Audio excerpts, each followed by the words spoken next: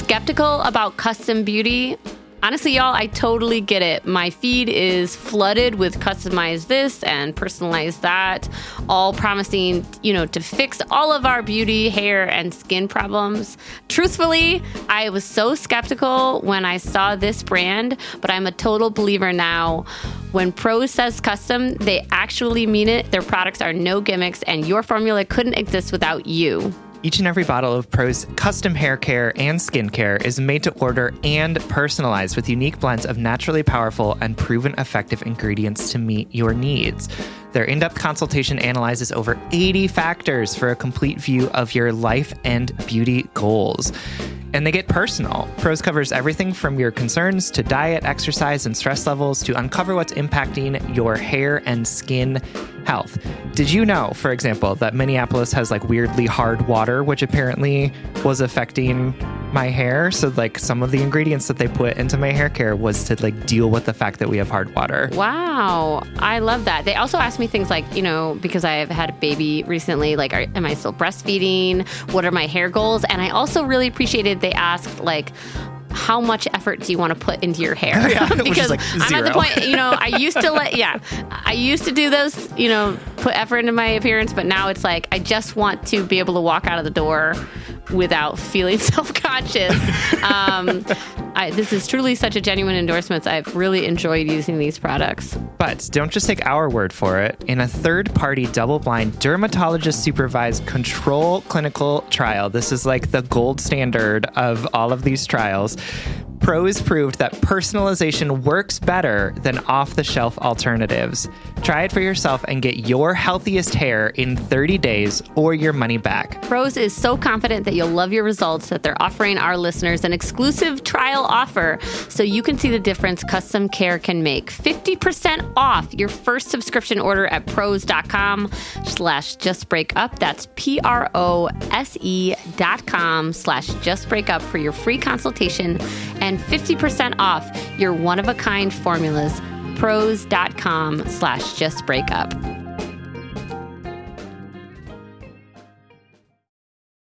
This episode is brought to you by Paramount Plus. Get in, loser! Mean Girls is now streaming on Paramount Plus. Join Katie Heron as she meets the plastics in Tina Fey's new twist on the modern classic. Get ready for more of the rumors, backstabbing, and jokes you loved from the original movie with some fetch surprises. Rated PG-13. Wear pink and head to ParamountPlus.com to try it free. Welcome to Just Break Up, the podcast about love, heartbreak, and all the relationship advice you don't want to hear. My name is Sierra DeMulder. And I'm Sam Blackwell. And this week, we're going to tackle topics like combing through our partner's Instagrams, feeling deprioritized, and doing good things for the, quote, wrong reasons. But before we begin, we just want to give you our Surgeon General's warning, which is that we're not licensed mental health practitioners, therapists, sex therapists either. Sometimes we talk about sex and we don't have the grounds to do that. No, yeah. All of these things. We are not professionals in any way whatsoever, so please take our advice as you see fit. We are only here to offer our humble musings to hopefully shed some understanding and maybe some laughs on the incredibly rewarding but mostly confusing experience that is love. All right, Sam, this week's check-in topic is inspired by, I think it was a post in our Facebook group. If you're not a part of that yet, you can join our private Just Break Up Facebook group. There are over 2,500 members, and people post questions or funny memes or reach out to their Just Break Up community for support when they're going through something difficult or something funny. Hey, I'm going on a first date tonight. I'm nervous. Help me out. It's very charming. I love our Facebook group. But I don't participate in it a lot, but sometimes I creep on it. And I noticed there was a question. I think there was a question a couple weeks ago about location sharing on your iPhone in relationships. Do you know what this is? Location sharing? Yeah, do you? On your iPhone? Yeah. Yes, I do. Yeah. So basically, if you haven't heard about this, you can is it just iPhones or is it also on Androids? I don't know. Oh, I have Whatever. no idea. It doesn't. I only know on iPhones.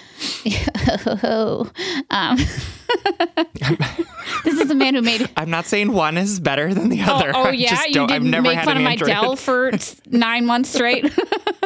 That is different. Anyway, I think that phones are pretty comparable, but your little Dell was it really wasn't. chugging along and struggling much of the time. It was the little budget computer that could. Okay, so location sharing, for those who don't know, it's like something you could do on your smartphone where a loved one, a friend, or a partner can always like look and see on their map or something. I've never done it actually, but you can see the location of where that person's iPhone is, right?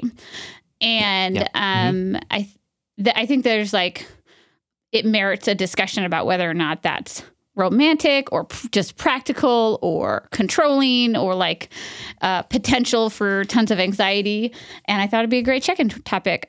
Full caveat though, I've never done it. Have you ever done it? Yeah. Peter and I share each other's locations. So tell me what that's like. Like constantly, or like do you just drop a pin?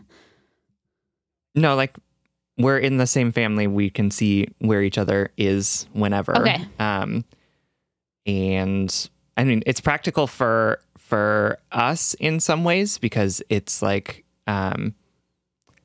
especially like when one of us is like driving somewhere, Yes. or like, you know, like if Peter is driving home to Wisconsin, like, and I'm like, oh, when's Peter going to get here? I don't want him texting me, so I can just like pull up his location and be like, oh, he's in this place. He'll be here in like an hour and a half or whatever.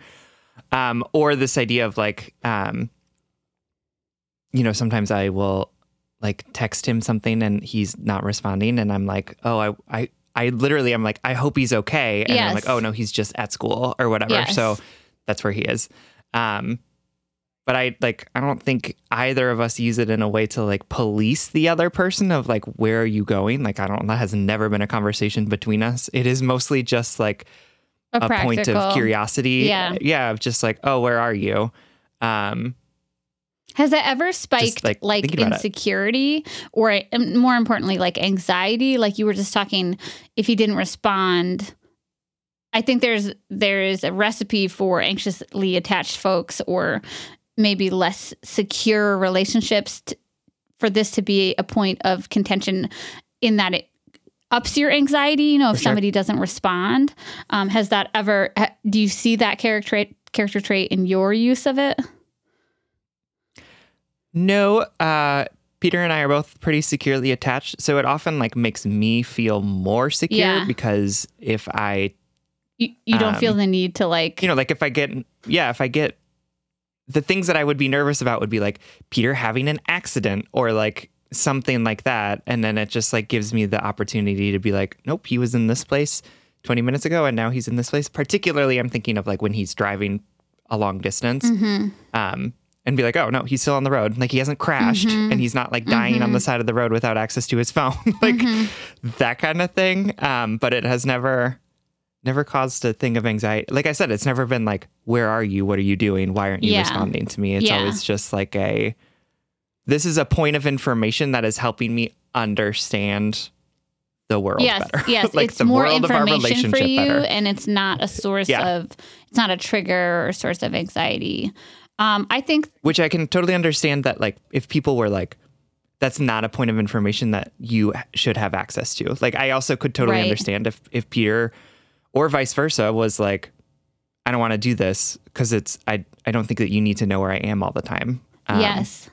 And again, like, I don't check it very often, right? It's like maybe once a week where I'm like, oh, where is Peter? And then like, oh, there he is. He's at Target. Right. I woke up and he was gone and I didn't know where he was. And now I know that he's at Target. Yeah. Better bring and better I don't have bring to you bother back him something. being like, where are you? Right. Like, exactly. Then I can be like, hey, here's my list. Thanks for asking. No, but like, then I don't also have to be like, where'd you go? I can just be like, oh, where is he? You know? So I'm glad that you have experience in it because I don't. However, I did Willow bikes to work often, like one of those wild people that like bike in the winter. And so sometimes like when she's running late, I get really anxious about, aggressive drivers or whatever, And so I've mentioned to her about that function, and her experience with it is like totally toxic. In one of her past relationships, it wasn't like, oh my God, where is my partner? Although that did come up later. It was more like the partner used it as a way to obsess or police her behavior. My wife is a pretty stable, secure, trustworthy person. So it wasn't that her behaviors were making this person anxious. It was that this person couldn't find the security in it. Didn't use it for information, but used it as a way to like fuel her paranoia, and then ended up like being unfaithful to my wife. Not to like dish. I don't want to get into their personal shit, but like, did they get caught because of the Find My app? I'm not going to answer that, but I'm going to plead the fifth. How about that? Okay, and so that just means I'm like winking at the entire Just Break Up community. Hilarious.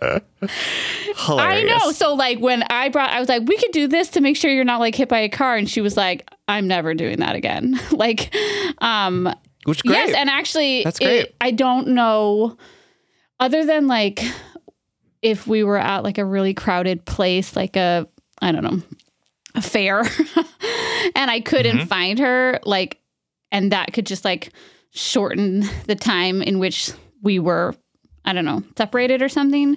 I think it's a good thing for me not to have it, because I just have to like, again, exercise that trust muscle. But you're right, to use it as a secure, practical source of information, I'm okay with. However, I'm going to just like take a guess, and say that this is equally evil as it is good. Do you? I think it's a benign tool, but has like a lot of possibility. I'm gonna just take I'm gonna assume the temperature misuse. check and be like, I'm actually gonna say I'm not pro this thing, because I don't know everybody's relationships, and because I know that access to people is just so overblown at this time in our lives that like we're not necessarily teaching ourselves different coping mechanisms. So I'm going to be like okay, maybe this could work well, but this could be a tool, with great responsibility. What is it? With great power comes great responsibility. There we go. Yes. Yep. That's how I feel. I'm uneasy about it, to be honest. I love hearing that you have this positive relationship with it, though. Yeah, I think it's one of those things where it's like, I'm not in favor of it if it's being used as a tool to control or manipulate. Yes. But if it's used as a tool that is helpful for your relationship. Yeah. Cool. Yeah. Like, that's great. Like it could become like a really troublesome coping mechanism, but it's also okay to have coping mechanisms, right? Like it's okay to be like, I know my anxiety about this person having a car crash is like kind of unfounded. And if this is the thing that is like not harmful that I can do to assuage some of that anxiety, then like, I think that's okay. Right. Like, you know what I mean? Like, it's not like, if it's not causing active harm and it's a coping mechanism, like that is, I don't think that that's necessarily a huge problem. Yeah. But again, I do think that like, I would say that probably a higher percentage of the time, it's being used as a tool to like control and manipulate people. Honestly. Well, and the red flag for me would be if somebody didn't accept your personal autonomy, or like use this as a way to not trust you. Another red flag would be like if people were demanding access to you all the time. Oh yeah, absolutely. I think it is a really touchy tool just because it can be used so poorly, and because like, I don't know, like, I think you absolutely do have the right to not share your location with somebody. Yeah. Right. And if somebody is like trying to cajole you into doing that or not accepting that as an answer, then like that is absolutely a red flag for me, for sure. Yeah, absolutely. All right. So those were our vague musings. Hopefully the person who posted about it in the Facebook group hears this. Or I think it was a Facebook post. Anyway, you can join the Facebook group now. There's a security question. It's who hosts the Just Break Up podcast. Tricky, right?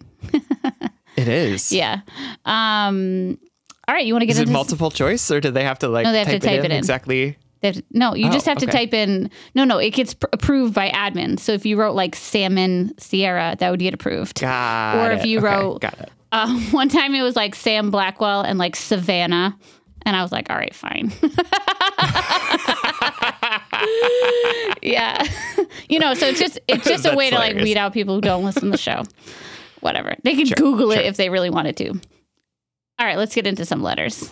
All right. This letter comes from J Anonymous, whose pronouns are she, her, who is writing from I Want to Be Better, USA.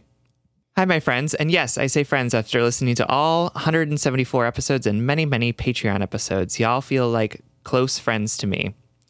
You have both literally changed the way I view all relationships in my life, and I have felt so much healthier mentally after finding your podcast. And the reason I'm writing today is because I'm hoping you can help me reframe a scenario that I have been creating in my brain for some time. Let me explain. I, she, her, 24, have been dating my boyfriend, he, him, 25, let's call him Andrew, for almost a year now. This was the first relationship I've been in after ending a 6-year relationship, a relationship in which my severe, almost debilitating anxiety consumed the relationship. I understand I have an anxious attachment style, which is definitely tied up into my feelings of self-worth. Spoiler alert, I feel like I have no self-worth. My anxiety led me to be controlling in my previous relationship, making my partner feel guilty for hanging out with friends instead of me, not on purpose, but subconsciously my actions illustrated that I was obviously upset. Anytime he would bring up a female friend or classmate, I would get insanely jealous and asked if he thought she was attractive. If he said yes, she was pretty, I would bawl my eyes out. Y'all, I literally have zero self-esteem and beat myself up daily about how I'm not good enough for myself, let alone a partner. Even though logically I know I'm also beautiful and successful, I feel like I can never live up to the idea I have in my head of how attractive and successful other women are and how that takes away from what I can offer a partner. I can go on and on. So this leads me to my current pickle. I love my partner. I love the way he makes me feel when I'm around him, how I laugh at literally everything he says, how he goes out of his way to make sure that I'm taken care of. He's an acts of service guy. I'm a words of affirmation girl, but I still appreciate it. And above else, he is the best communicator I've ever met. We talk about our problems so openly and honestly, and he never makes me feel bad when I'm upset, something that's triggering because of the way I grew up. However, although he is an open book, I am still that closeted, anxiously attached girl that I was in my previous relationship. Don't get me wrong, he knows I have severe anxiety, but he doesn't necessarily know the anxiety I feel surrounding our relationship. In one of my particularly low moments a few months ago, I went through every single one of his followers on Instagram, obviously to see what girls he follows, and then I clicked on every profile and saw if he liked any of their pics recently. Of course, when I found out that he liked someone's bikini pic, I felt like I couldn't eat. I was sick to my stomach, but I did it to myself. I was able to sort of, quote, get over it by rationalizing in my head that we aren't that serious, blah, blah, blah. But now we are very, very serious, and knowing he likes other girls' pictures on Instagram, even normal smiling ones, but of the girls that I deem more attractive than me, I get a sinking feeling in my gut. We are about to be long distance for a while, and I'm terrified of thinking that he'll be engaging with other girls on social media when I'm not around. I hate myself for even looking. I can't help but wonder if I was more confident in myself, would I feel this way? Would I care if he liked other girls' pics? He's like the greatest boyfriend ever, and a like should just be a like and mean nothing more than that. But I can't help equate it to me not being good enough, not being desirable enough, not being attractive enough. I don't want to admit this to him because it seems crazy that I went through his followers. I hate the word crazy, but I want to be better and work on this internally, knowing that I was emotionally controlling and a bit manipulative in my last relationship. How can I move forward and not care about my partner's social media activity? How do I move on from the guilt I feel for doing this? I'm driving myself insane. Thank you both so much. You've literally changed my life. Thank you so much for writing, J Anonymous, and for your vulnerability about all what you consider your skeletons in your closet. I really appreciate your transparency in this, and I think that hopefully you and some other folks will be able to learn from this discussion, myself included. So I know, Sam, you read this as an anxious attachment style, as does J Anonymous, right? And you always correctly remind me that an anxious attachment style isn't necessarily something to beat yourself up about, that it's actually more about like validating your own needs and letting yourself be anxious and making space for that. And instead of having those needs come out in those toxic manipulative ways. Right. So I do want to talk about that, but I also want to, something that's helped me a lot when it comes to what I see as like a habitual form of self-harm, which is the act of self-comparison. Like the idea that like there's this attractability scale out there that's universal to all people, and all people find XYZ people attractive in these percentages, and this is where you fall, like the part of me that sees that harms myself with comparison. I just want to like break down that a little bit and talk a little bit about like desire and even like the ownership of monogamy and like maybe the scarcity that anxious attachment people feel when it comes to desire and attractiveness or whatever. Because there's so much comparison going on in this letter. There's so much self-harm going on in this letter. Well, whether we want to call it self-harm or not, you are, actively hurting yourself by going through that Instagram account. Every click is like a form of self-harm, right? Because you are seeking out ways in which you can reinforce the narrative that you are not good enough. And I don't want to like mince my words with this, because I want us to talk seriously about how dangerous and damaging this behavior is, that is, it's not just that, it's like cruel. It's cruel to yourself. It's not that I don't understand it, Jay. I absolutely understand it. I have done these obsessive, anxious, I have looked obsessively and anxiously for reasons why my anxiety and my self-worth is right, that I am trash, that they don't want me, that they are going to cheat on me. I have sought those things out, and guess what? I've found them, So it's like this weird self-fulfilling, prophecy. And also, I want to start talking about this as like an active form of self-harm.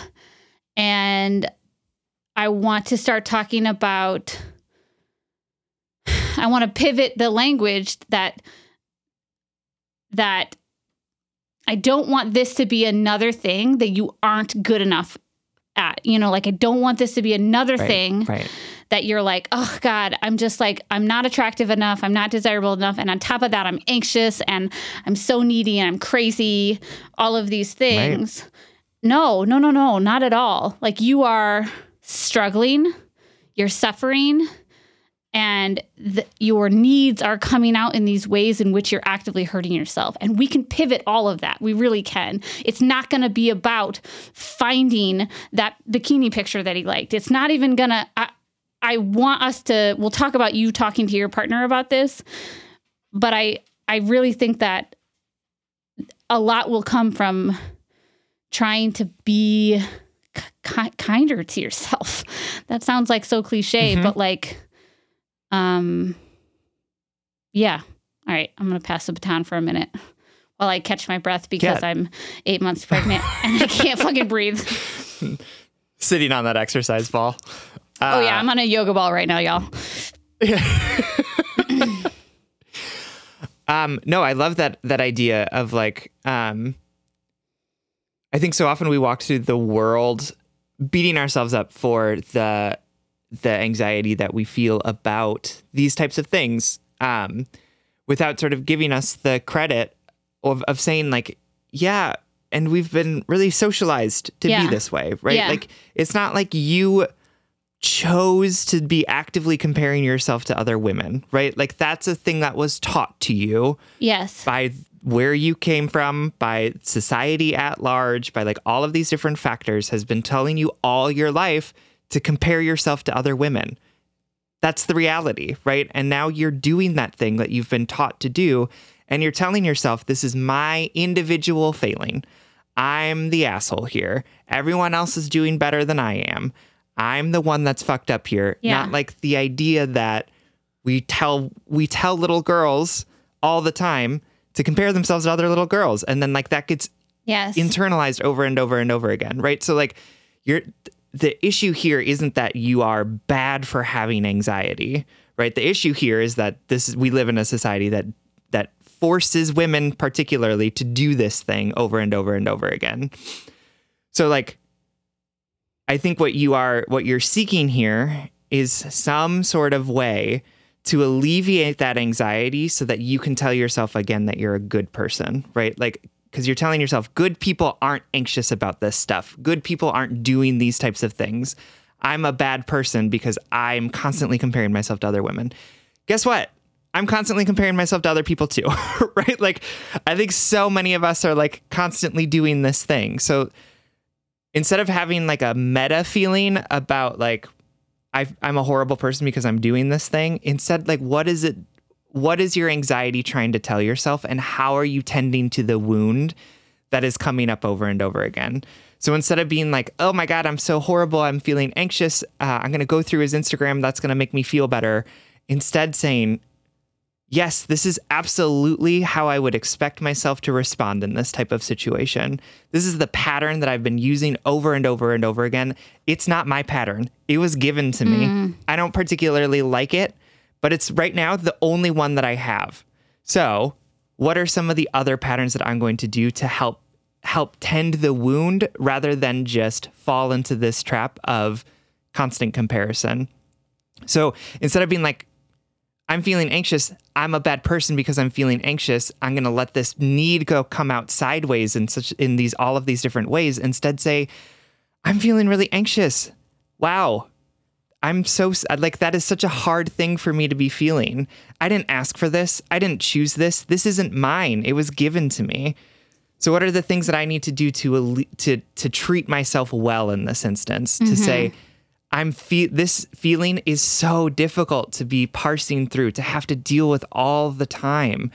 I feel so bad for myself. Honestly, like I feel I want to hold myself more dearly because I'm having this feeling. Yeah. Not punish myself further for having it.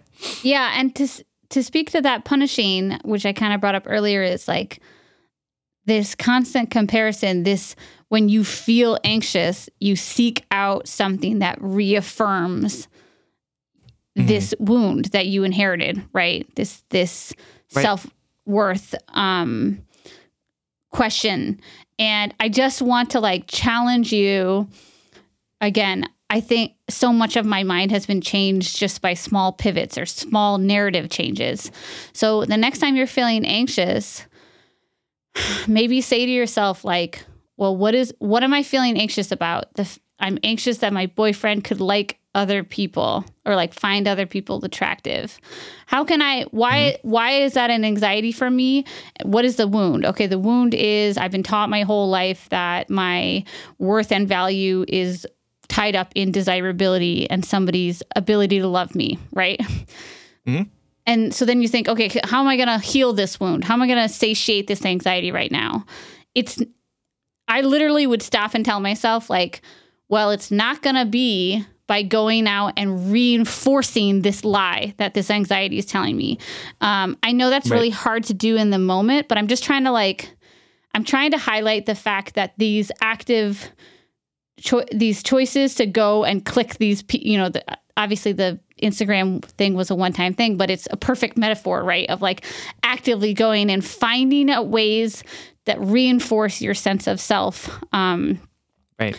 And instead saying, like Sam said, well, what could actually nurture me right now? What's going to nurture me? Because that comparison's not going to nurture you. That comparison, even if you don't find anything, if you click on every single one of his followers and they're all like brawny dudes and, like you're not going to feel good at the end of that follower list.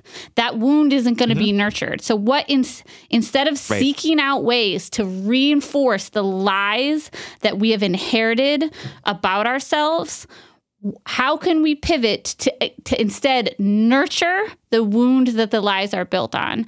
Why do I think that if my boyfriend looks at a different body that's mine, that instantly puts my body at a disadvantage, instantly puts his love and desire for me as on a hierarchy, and that I'm losing.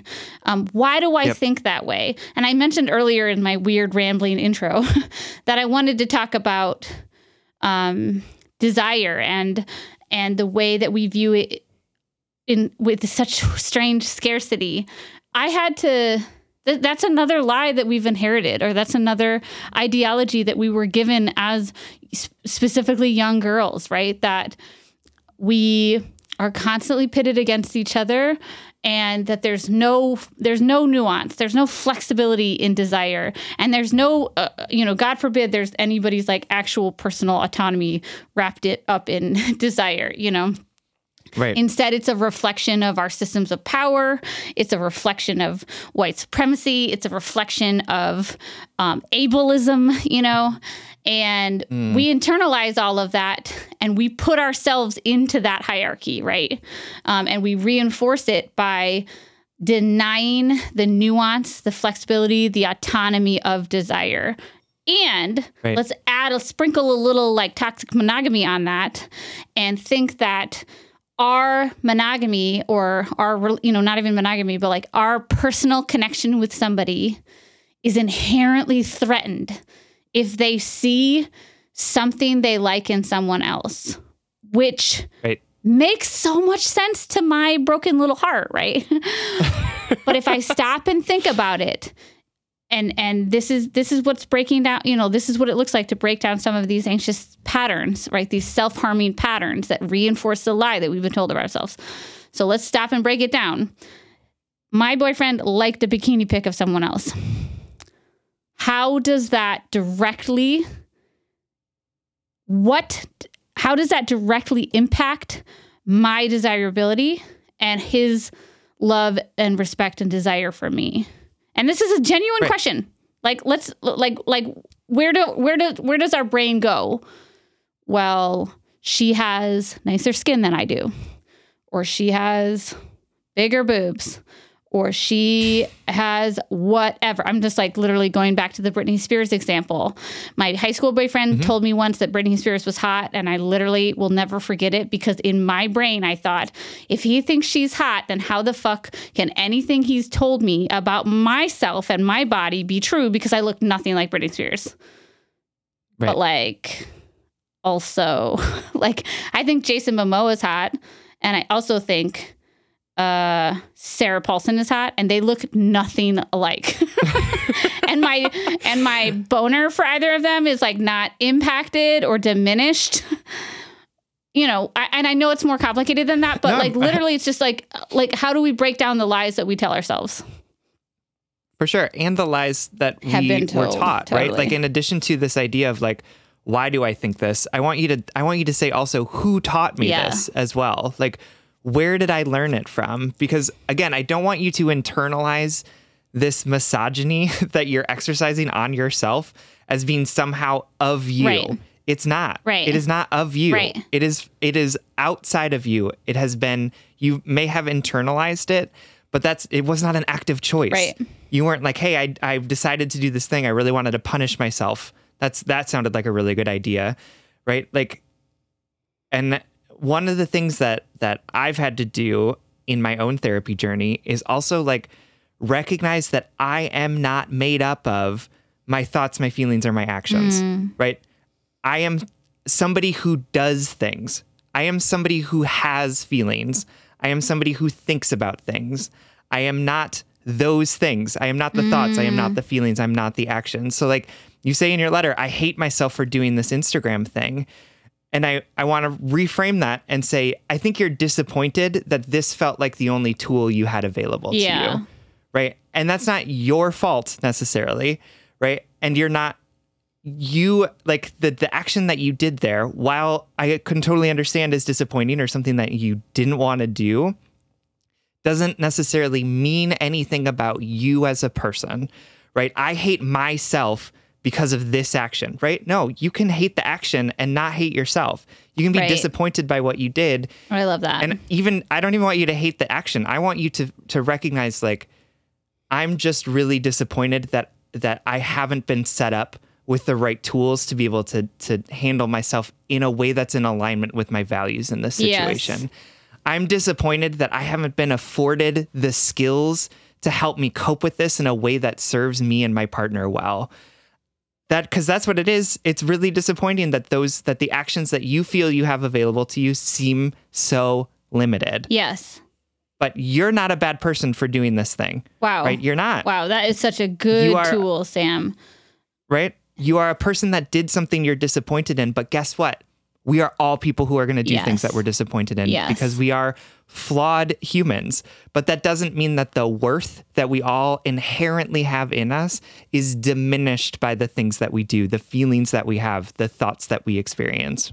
Yeah. And I know that I've talked about this a lot lately, but for me, so much of this letter contains those inherited, indoctrinated thought patterns of anxiety that are only made more quote unquote reliable the more we live and the more we believe that lie about ourselves, that I'm unattractive or that my attractiveness is threatened by other people or, whatever.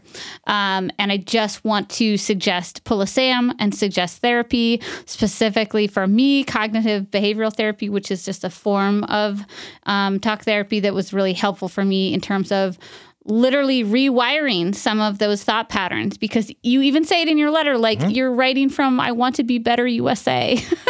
You recognize that these patterns are no longer serving you.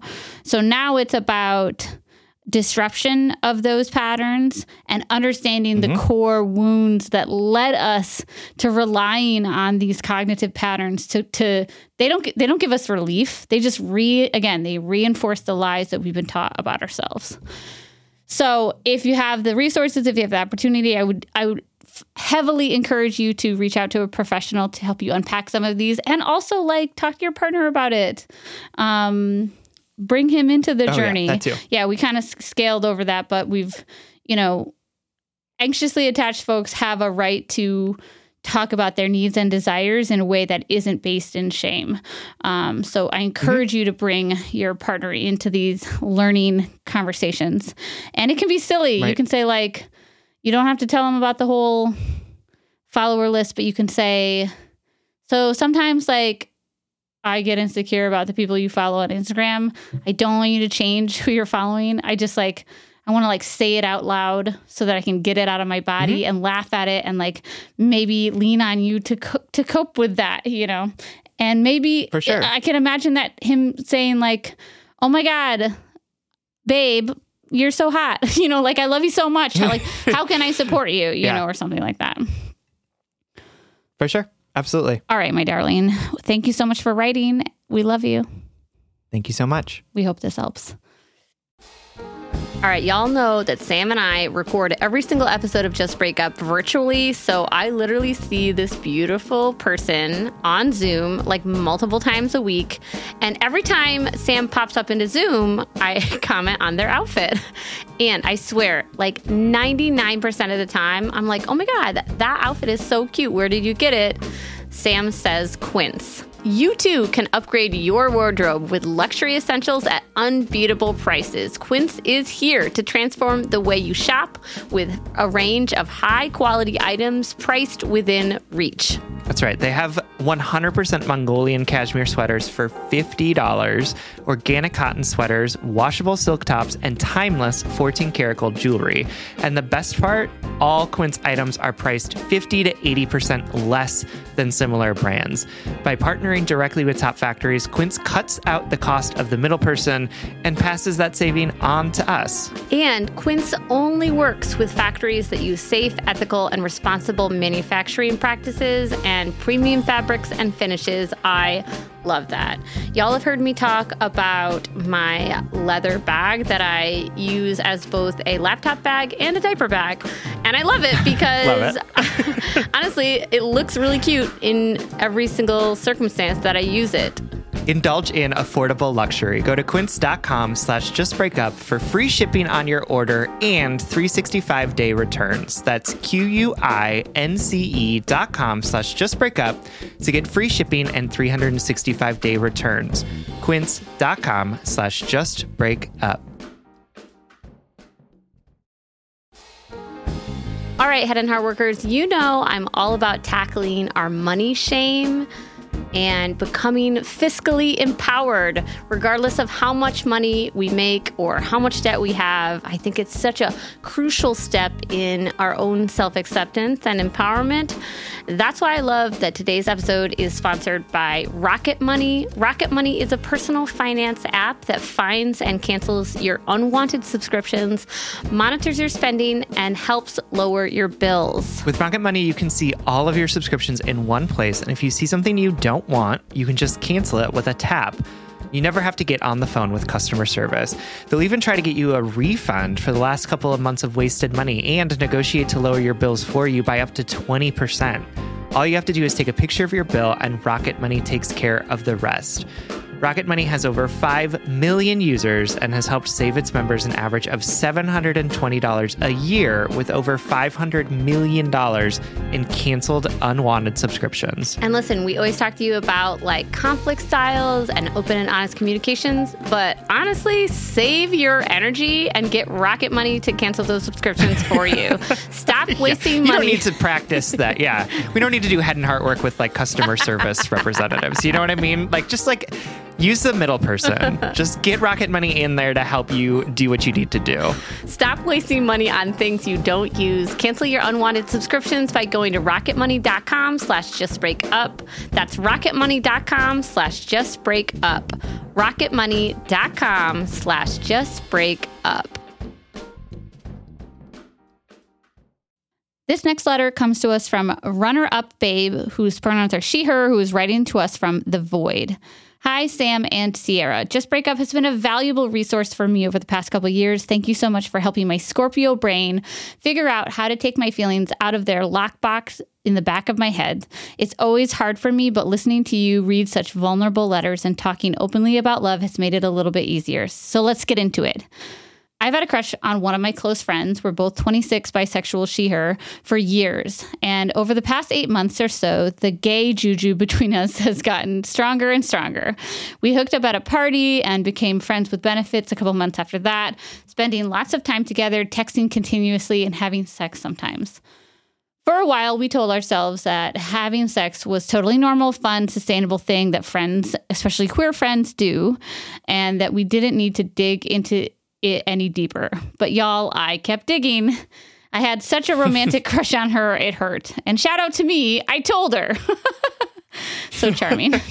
A month ago, after many, many hangouts where the timing just felt wrong for a big conversation about feelings, I finally sent a risky text admitting that I had feelings for her and that I'd be willing to explore what that meant if she felt the same. And the feelings were reciprocated. Woohoo! But, of course, there's a but. It's complicated. She's in an open, long-distance relationship with her partner, 27, he, him, of 5 years. And I'm not sure how I'm going to fit into her relationship landscape. I'm generally an open, sexually adventurous person and have multiple sex partners outside of this budding relationship. But after giving it a lot of thought, I don't think I'm quite polyamorous. I don't think I have the emotional or romantic bandwidth to connect deeply or form meaningful partnerships with multiple people, despite enjoying the freedom and joy of making a new sexual/social connection. But I think she is polyamorous in a way that I believe, but I'm struggling to fully grasp. And that's where a lot of my insecurities come in. Her and her other partner have been together for so long and have so many deep ties to one another through family, previous cohabitation, etc. I feel like I'll never be able to measure up. They have an arrangement where when they're physically apart, they prioritize their other friends and lovers over one another, which ends up being the vast majority of the time. But I still feel weird about it. Despite spending the vast majority of my time with her, I'm still not the partner her family knows about. I still have to lay low and do my own thing while he's around, and she is prioritizing him. And if the goal of long-distance relationship is eventually to close the distance gap, what will happen to me? According to their current arrangement, if they were physically together, I'd get all but fully edged out of the picture.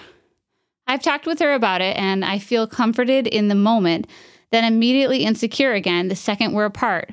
I just can't shake the feeling that I'm the secret side bitch, even though this partnership is something I can picture growing into a deep, meaningful relationship I want to tell my parents about someday. I guess my question for you is, how do I feel secure entering a new relationship with someone who is already in a long-standing relationship with someone else? I'm not so much jealous as I am afraid of being deprioritized. How do I deal with the imbalanced Venn diagram of our combined emotional lives? Us in the middle, her serious partner on one side, and my collection of less serious play partners on the other. I would love to hear any advice or insight that you have. I don't know who else to talk to about this, and the act of putting these thoughts into tangible words has already helped a lot. Love you both dearly. Thank you so much, runner-up babe, for writing to us and for trusting us with this really squishy sort of question around what does it look like to practice some of my values around meeting new people and getting close to people, and also trying to protect the part of me that wants to be prioritized all the time by somebody, and sort of sitting in that discomfort or sitting in that gray area. We appreciate the invitation to do that with you. Yes. Before we dive into our thoughts and musings, I just want to say something that would have maybe tripped me up as a listener maybe 5 years ago or so. I would have assumed upon runner-up babe's admission that they are not, quote, quite polyamorous, that the clear answer is like, well, then you don't want to be with a polyamorous person. But just in case there's anybody confused, like I would have been years ago, that it's very possible for folks to have a monogamous or an open relationship with someone who is polyamorous while not identifying as that. You know, you can, there's lots of different ways, different combinations for folks to find partnership. I think I just wanted to say that because as somebody who has practiced predominantly or exclusively monogamy, that would have confused me before I knew certain polyamorous couples. You know what I mean? There's some folks in my life who are monogamous and their partners are polyamorous, you know, so just wanted to clear that up. And I think, so as you're thinking about entering this relationship and trying to find security in it, I want to affirm that this is a situation that may feel complicated and new to you, and to also say that there really isn't a possibility of entering a new relationship with 100% security. What a great way to lead that. You're just so good at this. Like it's just impossible because we will never fully know each other. And I think that we have this assumption we often have this assumption that if we like follow the right rules, those feelings of insecurity or those feelings of discomfort maybe will go away. Like it's like, yeah, we just have to abide by the rules. Yeah, or if we worry enough. True. Yeah, that too. And then those feelings of discomfort will go away, or those feelings of insecurity will go away. But I think it's important to remember that like insecurity in relationship happens. It's natural, as is discomfort. Yeah. So instead of, again, I like feel like I'm harping on this, but instead of beating ourselves up for having the feeling, instead being like, cool, this is a thing that's going to happen. What are the tools I have available to me to help assuage some of this insecurity, or to sit in it, or acknowledge that it is going to be my companion as we're figuring out what this relationship is going to look like for us. Yeah. And I think exactly as Sam said, although this on the surface seems like a little extra complicated, it is at its core, it's about talking about your needs with your partner and seeing if your needs are mutually fit together. Help me out there. What am I trying to say? Like symbiotic. Yes, sure. The way I think I would handle this is after like stressing and crying and feeling anxious and talking to Sam, shame spiraling for sure. Yeah. So I think I would bring this to my partner, and I would bring the key concerns that I would bring to my partner that pop out of your letter are this. One, the feeling of investing in this connection with what you surmise would be a eventual end date. You know, like it's hard to go into any vulnerable relationship when it is assumed that relationship will end. And I think that like I'm just speculating as you are, and only you and your partner can determine how big that risk is of like, I don't know, this being a relationship that is worth investing in regardless of a potential end date, you know, or not, you know, is it safe for you? Is it not safe for you? But I would echo what Sam said, which is like, we all technically have end dates, you know, like nothing's forever. It is. But like, I think that's I would have a hard time growing my vulnerability garden. If I thought that garden was going to be displaced one day, that's like Sam said, inviting those feelings in, just saying like, yeah, of course it's hard to be vulnerable and like grow connection when you think that you're going to be uprooted. So I would bring that to my partner and just say like, I'm really feeling this. I'm really enjoying this. I see this as a partnership that I could grow. And also it's kind of making me feel it's hard for me to be present and to invest because of X, Y, and Z. Right.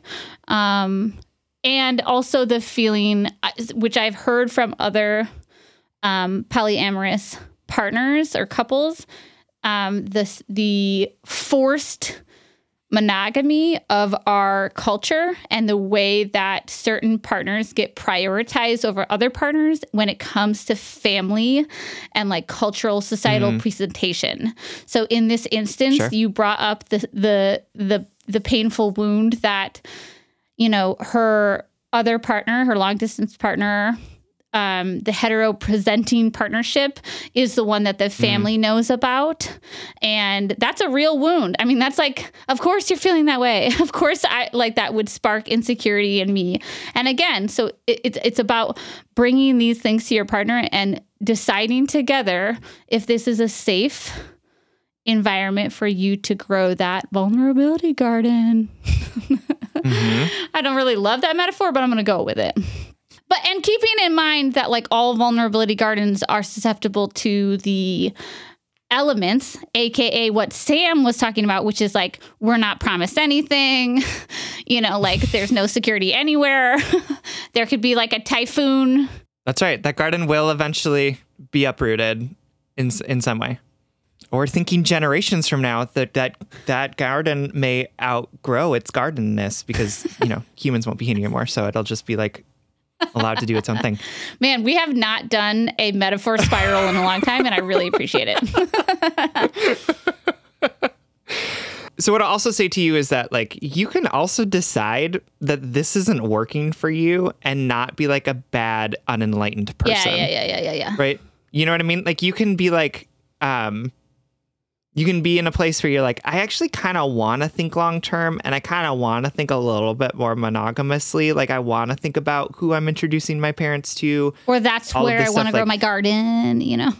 Right. And that's great. Like that's not a bad thing. Yeah. So like if you get to a point where you're like trying to make yourselves fit together and it's just not, because it's just a different understanding of what the future might look like, or a different priorities when it comes to relationships. Like that doesn't mean that you're unenlightened if you're like, it's just going to be too hard for me to sit in this and not feel prioritized. Like that doesn't make you a bad person. Even as we're talking about the harms that compulsory monogamy puts on people. Right, exactly. Right? Like it's not the monogamists that are the problem. It is the compulsory monogamy that's the problem, right? Like if you are really wanting some sort of more monogamous relationship with this person, it doesn't mean you're a bad person. It just means you want a different thing than they do. Yeah. And similarly, like if you decide that this is worth it, or not worth it, like that makes it sound like it's incredibly laborious or terrible. But if you decide like you're just going to see where this goes, like that's a great choice too. What the issue is here is the insecurity, not necessarily the relationship dynamic, right? Like we can rid ourselves of insecurity in the same soil, going with that same metaphor, right? We just need transparency. We need, partner transparency. We need their support. We need a space to air these grievances. We need a new way of looking at them. The issue here for me is not the lack of security in the relationship. As Sam said, no relationship has that truly. And also, has that truly. The issue for me is that you leave this partnership and then you go home and you feel insecure. Like that's not sustainable to me. Seeing where this relationship goes, as sustainable as any relationship is, but coming home and feeling anxious and feeling insecure and really worrying about what your value and your place is in this person's life, that has to be refigured. I think, again, there will be sort of this push to say, like, living in the moment is the enlightened way to be in relationships. Like, just embrace it. Everything is impermanent. Cool. Yeah, I agree with that. And it's also okay for you to, it's also okay for you to be like, no, I want to think longer term about this. Yeah, like, I want to know, I want to have a vision for the future that's aligned because that's important to me. Right. And so again, like you can like, I think it's really easy when you're like with the person that you have all of these like these like good hormones with, and you're like, ooh, let's kiss and touch and talk about our future, and like leaving that feeling like really secure in it, and then sort of leaving and being like, oh no, those brain hormones aren't there anymore, and now I'm like, wait a minute, I'm thinking about the future again. And I think it is okay for you to say like this living in the moment thing isn't actually going to work for me. Yes. I really do want to know what things are going to look like in like 6 months because I'm trying to plan my life and what I'm going to prioritize. Yes, totally. And you know, we sort of may hear this sort of like cultural talk about like just live in the moment, which I absolutely 100% agree with. Do live in the moment. Like don't necessarily be so focused on like future and past. Right. And it's important to also know like what you're thinking about in the future so you can make decisions in this moment about like what is and is not okay with you. Yeah. So again, like, I don't think that there's anything wrong with what's happening here. Like, I don't think that either of you is like a bad actor in this situation. Right. And like I said, insecurity is natural in new relationships where you're defining the terms and you're figuring out what things are going to look like for you. Yeah. But I do think that you can decide based on what you want, how you're going to approach this relationship, and focusing on monogamy, focusing on like thinking about the future doesn't mean that you're like a bad person or like that you are totally somehow backwards in your thinking, right? Like you can practice those things while also trying to challenge compulsory monogamy, while also trying to challenge like near-term harmful thinking, right? Like you can be doing all of those things and also living in your own values and your own beliefs about the world. I agree. All right, my darling, thank you so much for writing. Absolutely. We love you. We hope this helps. Does Monday at the office feel like a storm? Not with Microsoft Copilot. That feeling when Copilot gets everyone up to speed instantly? It's sunny again. When Copilot simplifies complex data so your teams can act, that sun's shining on a beach. And when Copilot uncovers hidden insights, you're on that beach with your people, and you find buried treasure. That's Microsoft Copilot. Learn more at Microsoft.com/AI for all. Hey, it's Kaylee Cuoco for Priceline. Ready to go to your happy place for a happy price? Well, why didn't you say so? Just download the Priceline app right now and save up to 60% on hotels. So whether it's Cousin Kevin's Kazoo Concert in Kansas City, go Kevin, or Becky's Bachelorette Bash in Bermuda, you never have to miss a trip ever again. So download the Priceline app today. Your savings are waiting. Go to your happy place for a happy price. Go to your happy price, Priceline. All right, our next letter comes from Brutally Dumped, whose pronouns are she, her, who is writing from Desolation, which is not a fun place to be writing from. Hi, you two. Thanks for everything you do. I've been listening to you since I was brutally dumped last summer. You have been one of the only stable things in my life over the last 7 months or so, and I'm eternally grateful. I am particularly appreciative for your hard truths, looking at you, Sam, and your warmth and affirmations, now looking at you, Sierra. I have come to look forward to Mondays and your Patreon episodes more than you could ever know. This is a long, scattered letter, which is a good way to sum up my last year or so, LMAO. So I'm sorry in advance. I am a 28-year-old single cis woman, she, her, and by single, I mean very single. As noted at the outset, I was brutally dumped by my ex, he, him, last June. We had been together for a year and a half and had lived together throughout COVID. He told me he wanted to marry me one week and was gone the next. Oh, I know that dance. I'm a serial, yeah, right. I'm a serial monogamist and have been in several long-term relationships, but this was the first one who I felt certain I wanted to build a future with. The breakup, which occurred over a torturous 3 days because he kept changing his mind, broke me. When he ended things, he told me it was because he needed time to be alone and grow up. He's 30, LOL. He said a bunch of other confusing things. He still loved me. I was the best thing that ever happened to him. He had never been so happy. He just needed time and that he saw a future with me. I wanted to believe that, but at the same time, he said a number of very hurtful things. Most notably, he voiced concerns that we were incompatible because he loves to do outdoor activities like surf and mountain bike, while I apparently only like to get my nails done and watch The Bachelor. His one-dimensional depiction of me made me feel like he never really knew me at all. I started questioning whether the connection was ever real, and worse, I started questioning myself. Was that really all I had going for me? Was I dreaming of a future while he was dreaming of an escape? My self-esteem plummeted. It felt like a person I was ready to marry and had spent so much time with didn't know me at all. I love the outdoors. I grew up hiking and camping and all of that good stuff. I also love The Bachelor and getting my nails done, and I am not ashamed of that. And not to toot my own horn, but I am at the peak of professional success, working perhaps the most prestigious job in my field. He's in the same field, so he knows my success more than anyone. The fact that he only saw a small part of me hurt beyond belief. Since then, I've engaged in a number of self-destructive behaviors. I stopped eating, started drinking every day, stopped working out, and became obsessed with making my ex regret it by posting thirst traps and outdoorsy pictures on Instagram. I have felt desperate, pathetic, and never so utterly alone. Obviously, none of it has made the pain of rejection go away. My whole life was consumed by thoughts of him. Eventually, I sent him a lengthy letter saying everything I never got the chance to. I demanded that he give me the gift of finality and tell me once and for all if he actually meant it when he said he just needed time. I got no reply. I hated myself for once again letting myself be vulnerable with him. This cascaded into even more destructive behaviors. Specifically, I started seeing a coworker, he, him, who has a fiance. She, the fiance, lives in a different city half of the time. I know how messy it sounds, and I feel terrible about it. It was an escape, and over time, my feelings for him became really real. He told me that he was falling in love with me and that he was going to end things with her. He also told me that he thought I was smart and an incredible catch, things my ex obviously made me doubt. As of the end of December, he had not left his fiance. I'm pretty sure she has no idea, and this affair had been going on for 3 months. He seemed very content having me as a work girlfriend while continuing to plan his wedding at home. Since January 1st, I have stopped drinking and started working out again. I called my therapist and scheduled sessions, and I ended things with the fiance guy. I'm really starting to get my life back on track. So here comes the question.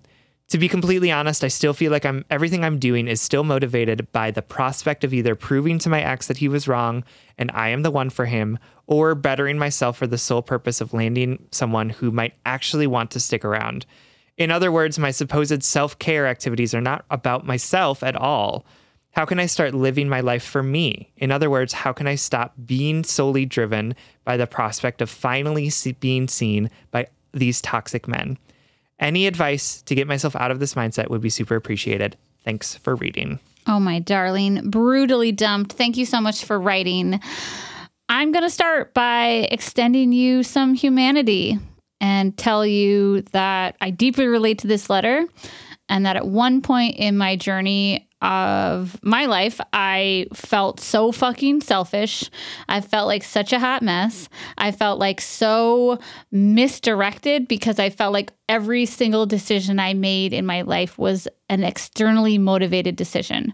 And that made me feel like I had no backbone or personality or like inner compass. And something that shifted my perspective or shifted my mindset that I'd like to extend to you, fellow human that is so complicated and so like intricate and intersectional. Like you've got so many things making you who you are right now, not just these toxic men, right? Not just the desire to be loved, not just the desire to like get your shit together, not just the desire to be better, right? You have so many interwoven threads that make you who you are. The piece of humanity that I want to extend to you that I gave myself was I stopped punishing myself or thinking that I was a bad person because I was externally motivated. I didn't let that be one more thing that I was doing wrong. Because again, this episode has all been about lies that we tell ourselves. Here's another lie we tell ourselves. The people that we see like on Instagram that just like hiked a mountain and they're in like perfect gear and they're there by themselves and they're like totally self-motivated and they did it just because they want to do it and not because their wife dragged them up to the Adirondacks. Hit a nerve. No. Like everyone that you see online in our perfectly painted Instagram personalities that we think aren't externally motivated, like have motivations that we could never even understand.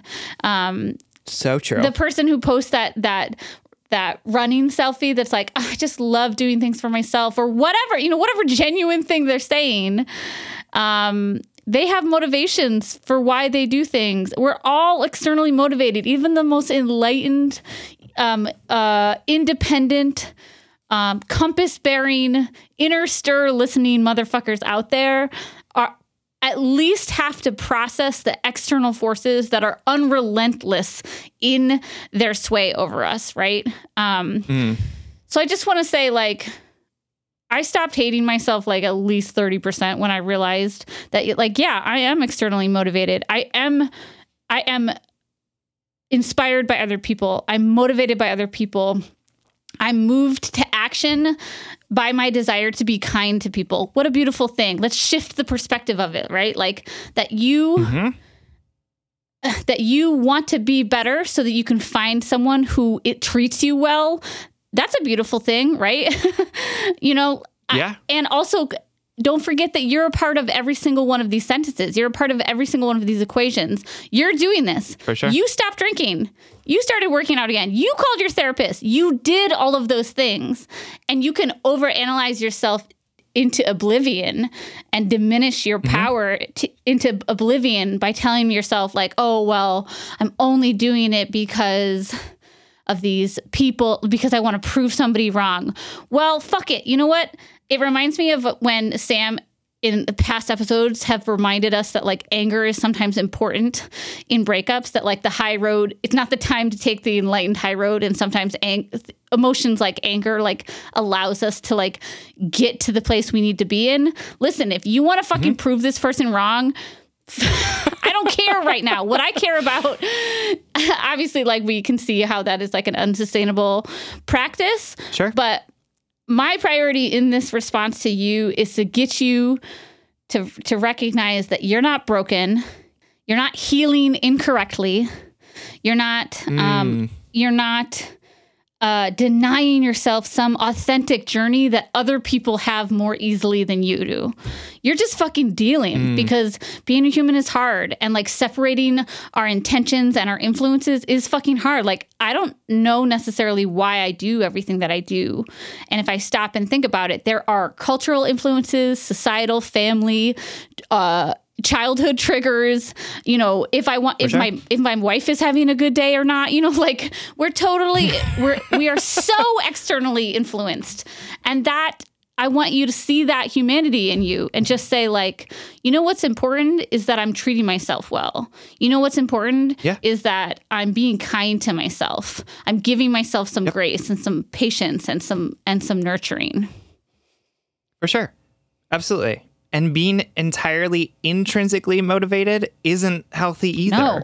Right? Like, it's not. It can turn us into like selfish sociopaths if we're only focused on our own health, our own security, like all of those things. So there's something to be said for both sides of those coin. And I think that too, like, you're probably not giving yourself credit for your own intrinsic motivation in the same way that Sierra said, right? Like, you could be totally I don't think that sort of stopping or doing these things that are healthy for you, that are supporting you, isn't entirely extrinsically motivated. Yes. Like, I think that there's definitely intrinsic stuff there that you may not be giving yourself credit for. But it is so interesting to me, the ways in which we can use our own self-awareness as a weapon against ourselves, right? Like, this idea of like, I know that I'm doing things in this way, and so therefore that's bad, right? Like, therefore I'm a bad person for being this type of way. When really you're using this thing that you know about yourself as a tool to do things that you know are going to be helpful for you, right? Like, you are, right? You're not using this extrinsic motivation to be doing things that are causing yourself active harm. You're saying, I know that I need to do these things, and this is going to be the thing that motivates me. So I'm going to focus on that. And it's easier to address some of these like underlying things when we're doing the work to already take care of ourselves, right? So the fact that you're using this as a tool to achieve a goal of drinking less, which sounds like it's your goal, of doing more exercise, of like trying to be in your body more and trying to stop sort of self-medicating in that way. Great. It's going to be easier for you to think about your motivations when you are doing things that are in support of your own health. Like, I think this idea that we have to do things perfectly and we have to do them exactly the way that we want to do them the first time and like consistently is a product of capitalism. Totally. And so give yourself credit. You are doing things that are in service to your health. You're using things that you know about yourself to like get you motivated. And that is so great. Like, and then if this is something that you want to work on, if this is something that you want to be thinking about and talking to your therapist about, cool, let's do it. But let's not beat ourselves up for not having the capacity to do something different when we haven't tried yet. Right? Like, when we haven't been working on it yet. Like, it's okay. You're on a process. You're in a journey towards something different. And it's not going to look like a light switch. It's going to look like a forever work, right? It's going to look like a long, long journey to figure out how you're going to continue to support yourself as you change and as you grow and as things happen to you. And I applaud you for that. I'm glad that you're starting out on this journey. And I want to say, great job. You're doing it. You don't need to change necessarily anything about what you're doing in this moment. You just need to keep on keeping on. Keep doing the things that you know are working for you. And I also want to say, like, I joked earlier about like proving this fucker wrong, you know, but, you know, like, we obviously like don't hitch your self-esteem to this person, but it's kind of all connected to me, because if you practice this act of humanizing yourself, of recognizing like, I'm following my desires. I'm trying to treat myself better. I'm allowing myself to be multidimensional. I'm allowing myself to be imperfect. By humanizing yourself, you humanize the world too. And maybe in that act of humanizing yourself and working on yourself and prioritizing what feels good, you recognize that like, he's a human too. And he didn't necessarily always feel good or always like have it all together. Like, in humanizing yourself and allowing yourself to be unbroken, you know, you don't have anything to prove to this person because they're broken too. Like, and them seeing your non-brokenness is not a true place of growth or humanity, because it's not allowing him to be broken. You know, like, we're all works in progress. We're all whole as we grow. And, you know, what Sam and I are really hitting on is like, you're on a journey and this is all going to change and ebb and flow, and you're doing good. You're doing a good job. And fuck that guy. You are. Yeah, no, he sounds like the worst. Yeah, and like don't hitch your self-esteem to this person who is on a journey that's not yours. And like is, I don't know, smelly. I feel like taking that nice little like, riff and then ending with something like petty and immature. Oh, for sure. Absolutely. I mean, he spends a lot of time outside. So like, who knows what that undercarriage is smelling like. You know what I mean? God. That's so funny. Obviously, like we could talk a little bit more. To be clear, there's nothing wrong with having a smelly undercarriage. We just want to like humanize everybody. So like, also I shouldn't have said that he's smelly because like bodies smell, period. Damn it. Bodies smell. That's right. Yeah. Okay. It's okay that our undercarriages get a little, little stanky sometimes. This is all I'm trying to say. My darling brutally dumped is that like, he doesn't have it magically together in a way that you need to prove that you now have it together. That's a facade. Right. That's a lie. Like we all don't have it together. We all are making it up as we go on. So like, I joked about being like, yeah, use him as a motivation. And also in the same breath, know that motivation can only take us so far. Like, because the core of that motivation has to be, I want to feel better about myself, not I need to prove to this imperfect person that I am perfect because I think he's, like it's a unsustainable equation. Yeah. How do you think about sustainability of this practice as well? So like, how are you pivoting some of that motivation maybe? And also like, how are you giving yourself a little bit of grace too, to say like, even if I don't work out every day, or even if I have a couple drinks, I'm still not losing sight of the work that I've done or the journey that I'm on. Because remember, it's a journey. It is not like a one and done thing. It is not a just cool, now I'm a healthy person. And before I was an unhealthy person, right? It's like there is always shades of gray. There's always complications. There's always nuance in all of this that we're talking about all the time. Right. Absolutely. All right, my darling.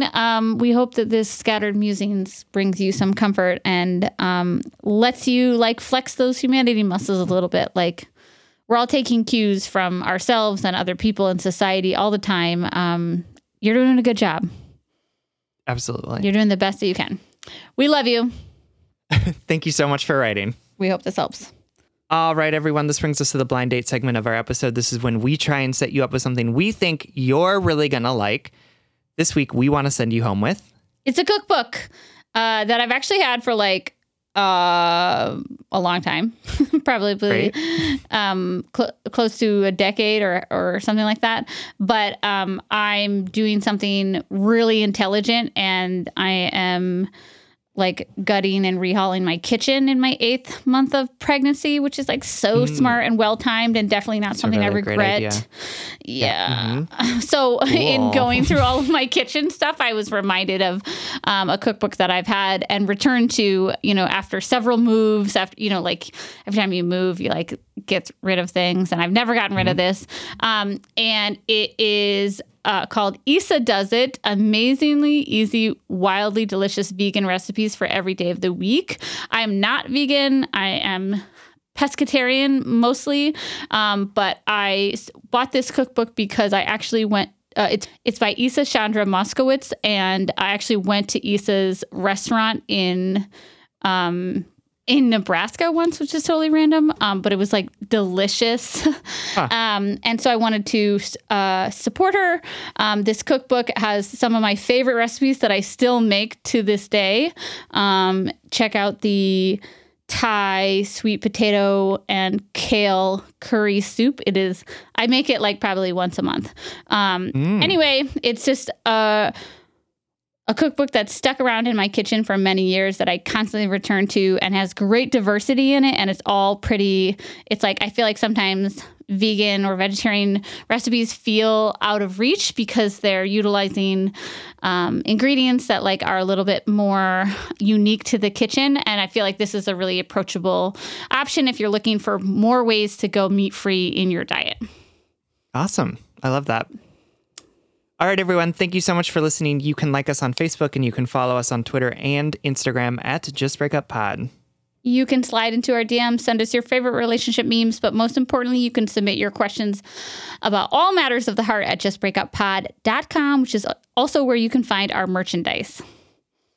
Please remember to follow and subscribe and leave us a 5-star rating and review wherever you get your podcasts. And consider supporting us on Patreon. If you support us on Patreon for as little as $5 a month, you'll get an additional bonus weekly episode. That's patreon.com/justbreakuppod. This literally keeps the mics on and helps us reach more brokenhearted souls who need 2 random strangers giving them relationship advice. Just Break Up is a production of Duvid Media, original music, recording, editing, producing, all magical things by our good friend Spencer Worth Davis, aka Big Cats. Make sure to check out his newest podcast, Finding Quantum Quest. And remember, it's possible to question the lies that we've been told about ourselves. Who told you that there was something inherently wrong with you? Who taught you that you are not enough as you are, as you grow? When did you learn that other people have it together and you don't? We have been told all sorts of things about ourselves. Only we can decide what is true. And if all else fails, just break up.